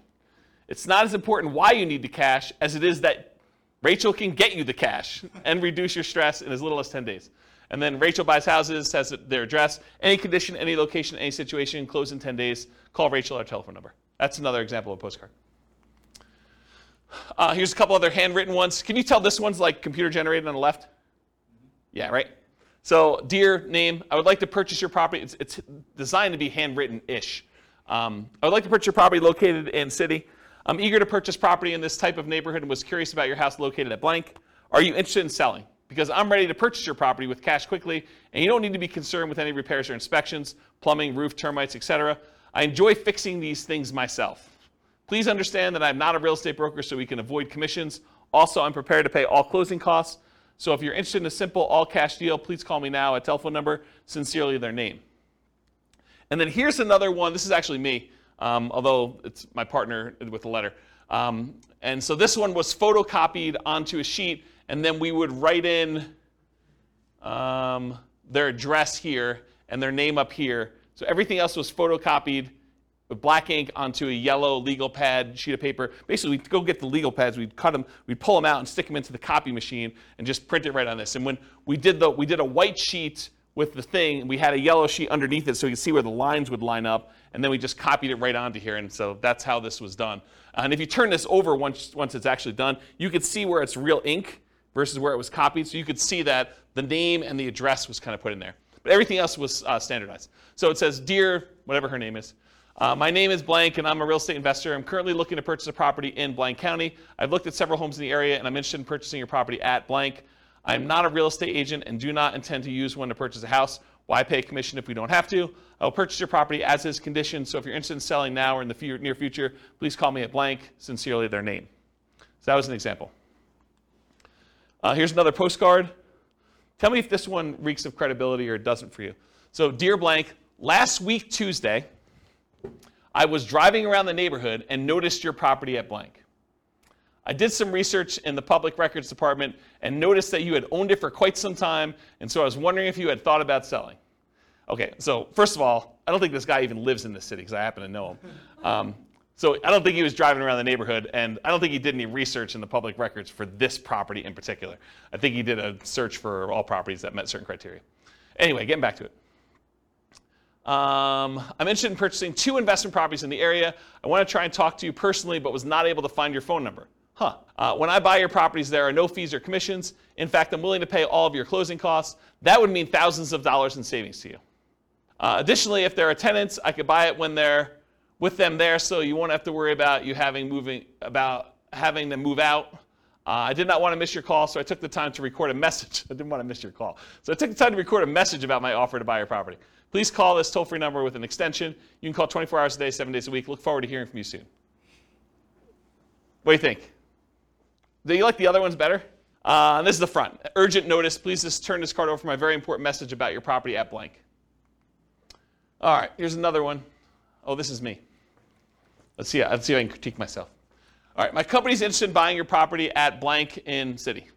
As a professional house buyer, I look to buy several houses each month, especially in this area, and since we use a long-term approach, we can usually offer you top dollar and close whenever you want. There's no need for you to fix up the house, put it on the market, pay any fees or commissions when I buy your house. If you have any interest in selling now or in the future, please call me direct at blank. You can also learn more about how we can buy your house quickly and easily by listening to a 24-hour recorded message at blank or visiting a website address. Even though I'm a licensed real estate agent, my only reason for writing you is to buy your house, not list it. When you're ready, I'll be glad to meet with you, inspect the property, and let you know exactly how much we can pay. It's got my name and contact information on the bottom. You have that last part, you have to disclose your real estate agent. You should. Yeah. You should. If not one, you don't have to disclose it. That's true. Yeah. That's true. Yep. Another one you probably have heard of before. So this one says, we buy houses, problem, rent houses, repair problems, inheritances, vacant houses. And then the other side, the no problem way to sell your house. We pay cash. We can close fast. Foreclosure solutions, any condition, any location. Inheritances, vacant houses, rent houses. The company name will buy your house now just the way it is. Call toll-free number and has the address and everything on there. I just want to show you what an envelope looked like. It's just handwritten like that. Here's an example of one that goes into like the, what do you call this, money mailer, like the ones you have like the 500 coupons. This is just an example of one doing We Buy Houses.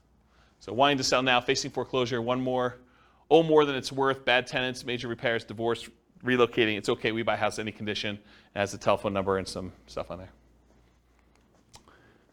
Another postcards, We Buy Houses cash, get in cash offer, close quickly. Any area, any price, any condition, call now. Has a website address, download your free special report, the 5 easiest ways to stop foreclosure in under 48 hours or less. So who is this person targeting? Someone who's in foreclosure, right? Could it really be this easy to stop foreclosure at absolutely little or no cost and in less than 48 hours? Getting your life right back on track with one small decision. Facing foreclosure, bankruptcy, late on payments, rising interest, or balloon mortgage, recently laid off, we can help. Free report reveals all the details. Discover how to sell your house fast in a few short days, avoid foreclosure, take care of your mortgage payments, never pay a commission to get your house sold. Download it for free now at the address.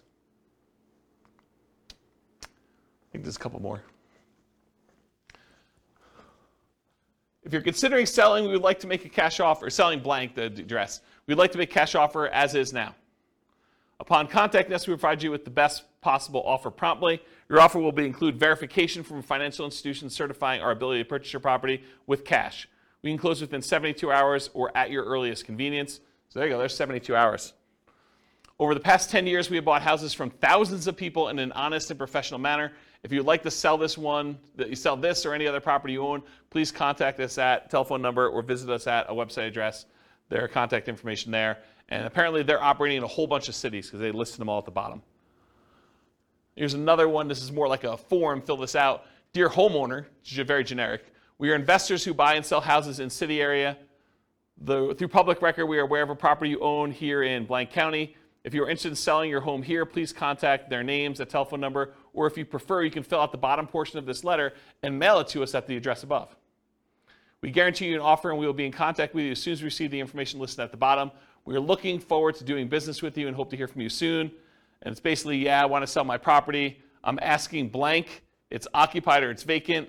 Beds, baths, square footage, pool, lot size. Why are you selling? Does property need repairs? Is there a mortgage? Are payments current? And then your contact information. And then it says, we'll inspect the property from the exterior and call you shortly with an offer.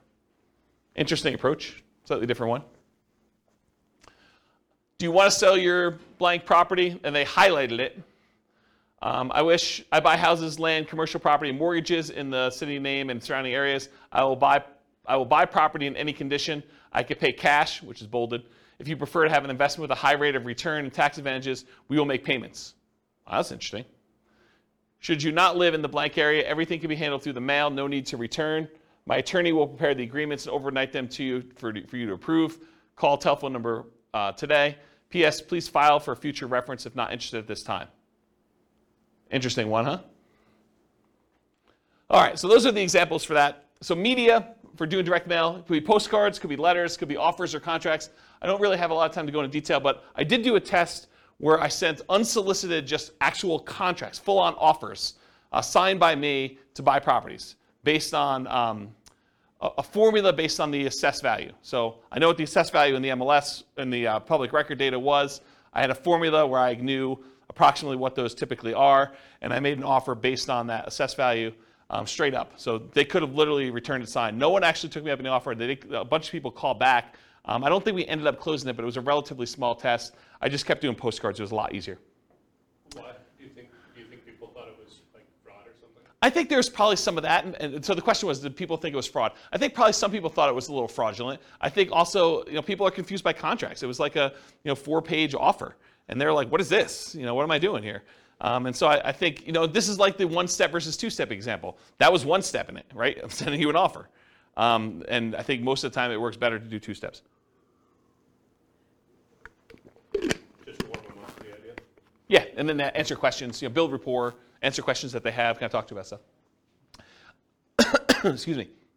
Postcards, letters, offers, contracts, free recorded information lines, websites, lead forms, and special reports. So those are the types of media we could use in order to get in touch with stuff. What name do you use on your marketing? You can use your personal name. For example, I could use James Orr. You could use the name of your acquisition manager. So for a while, I had a person who was doing acquisitions for us, and we put their name on there. A pseudonym like Jimmy Orr or Jim Orr. If anyone calls me Jimmy or Jim, I know you don't know me, right? Because that's not my name. My name is James. So you could put this on there, though, so when someone calls on the phone, they're like, hey, is Jimmy there? I know it's from certain marketing. So you could do something like that. So whatever you want to do. Business name, you can put your business name on there. You could borrow credibility. I forget what I was talking about there. I don't know. And if you're a real estate agent, you should disclose that on your marketing. Phone number, so you can put your phone number, your mobile, your office number, a 24-hour recorded information line, a 24-hour voicemail, an answering service, a live answering service, your staff, either your acquisition manager, your admin person. Other considerations, should you use a local number or long distance number? Should you put a toll-free number on there? Should you use an extension or not an extension? Should you include a fax number or not? All the considerations to kind of think about for this. For the website and email address on there, so if you can go get a custom domain name, for example, I think for a while we were using wecanbuyquick.com. I think I own it, but I don't think it's up because I'm sort of not acquiring properties right now. But We Could Buy Quick, I think, was ours. That's an example of a custom domain name. You could do shared versions of that where if you have a domain name that's good, like webuyhomes.com, you might have like webuyhomes.com/Colorado/Denver as an example. Ooh, anything crazy? Storm? Oh, storm's coming. Well, that supersedes silent mode. Specific subpage, so example, you could have it, like my name, jamesorr.com/sell your home or sellyourhome.php, like whatever page you have as a sub-home for that stuff on there. And then if you do 2-step marketing, you can have them go to a lead form that sends a special report, or have them go directly to the special report just shown on there, or you can have them go and see your testimonials and credibility packet online as well. So those are just options for that. And then email address, do you use a free email like jamesorr@gmail.com, or do you use like a custom one like james@wecanbuyquick.com, which doesn't go anywhere, so please don't email me at that one. You can set up an autoresponder so that if people acquire stuff, they can do that. Or there's certain services where you can email an email address, and that subscribes you to an email list, or it can go directly to you, as some examples. What return address to use? Should it be business or personal? Just make sure it matches your thing. If you're saying my wife and I buy houses, you don't want to have like your business address and have it be a business name on there and stuff like that. I would not recommend doing your home address. You might get people actually coming and driving by, especially if they're upset for whatever reason. You can use P.O. Box, local business address, out-of-state address, like a mailing service return address. Sometimes that happens too, like if we're hiring a mailing company, which we've done in the past to do that. Mailing frequency. Sorry, I'm a little over, guys. Hopefully you don't mind. Moving parade. You need to be in front of them when they think about selling. So repeated hits. 80% of sales requires 5 follow-up phone calls after the meeting. That's according to the Marketing Donut. And at any given time, only 3% of your market is actively buying, or in this case, selling. 56% are not ready. 40% are poised to begin. And that's from Vorsight. And then 63% of people requesting information on your company today will not purchase for at least 3 months. And 20% will take more than 12 months to buy. And that's from Marketing Donut as well. So you got to keep in front of people over time. And only a small percentage of people are like ready to go right now. If you email them or you mail them again 3 months later, you have another percentage of people that are kind of doing that. And then certain ones will take a little bit of time to actually make a decision. So those come back around. You build this up over time and you have a much better, more stable lead flow after a while. Then mailing services, you could use local print and mailing houses, or the U.S. Postal Service has a company that they do for doing direct mail services called click2mail.com. It's click, the number 2, and then mail.com for doing that. That's it. Any questions? Was that helpful? Was that like good overview of how to market, find off-market deals? A lot of detail? Good stuff for you? Any questions? If you guys want to, are you going to do stuff? Like, what do you need help with? What questions you got? None? Overwhelmed? Only kind of related, but so when you're talking like to the MLS or different things, is there a way, you talked about different things to look for if you're looking for a certain number of bedrooms, that's obvious, but is there a way to search for like unfinished basement? I feel like I never see that. In the MLS you can, but not in assessor data. Well, I wonder if assessor data has that field. We're getting so much better at that. I bet you there is some fields for that. Okay. But you'd have to look it up. You'd have to go pull down the data, because a lot of times these have like 155 fields, right? Like there's first name, last name, property address, mailing address, city, state, zip code, square footage, assessed value. Like they have a whole bunch of fields for all that stuff, and one of them may be that. And it probably depends on your local MLS for those that are listening to the recording. But I have not looked for that one. Yeah, I know it's in the MLS. So I don't know if it's in public record data or not. Yeah, I'd have to look at that. The public record has a bunch of data points, though. They have a whole bunch. Yeah, you're looking for like opportunities to do like fix up a basement or something. Yeah, like, yeah. Yeah, like we were talking last week, I'd asked you, I think, about, I forget which one it was, nomading, fix and flip to nomad, Yeah. or whatever. We were just talking about ways to buy houses where we use the conventional financing because it's totally run down. We probably can't, but if it's a house that has an unfinished basement, you could get good financing and then potentially add beds and baths. Yeah. Get some value. Yeah, that's a good way to do it. Yeah. Yeah, that's a good idea. That's probably a good strategy to do for like that fixer-upper nomad version. Yeah. Cool. Any other questions? Sorry for going late. I appreciate you guys coming. Thank you all. I will see you all next week. Bye-bye for now. With home prices up, mortgage interest rates up, and rents up, but not quite enough to counteract the higher prices and interest rates. Cash flow on rental properties in Laredo is harder than ever. Book a call with the Real Estate Financial Planner to apply our proprietary 88 strategies to improve cash flow on your rentals. See the show notes for a link to schedule your call and improve your cash flow today.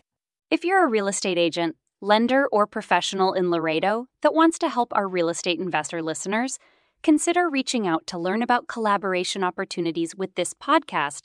We'd love to add more value to our listeners by having you assist our investors buy, sell, and finance their real estate investments. See the show notes to schedule a call to discuss collaboration opportunities.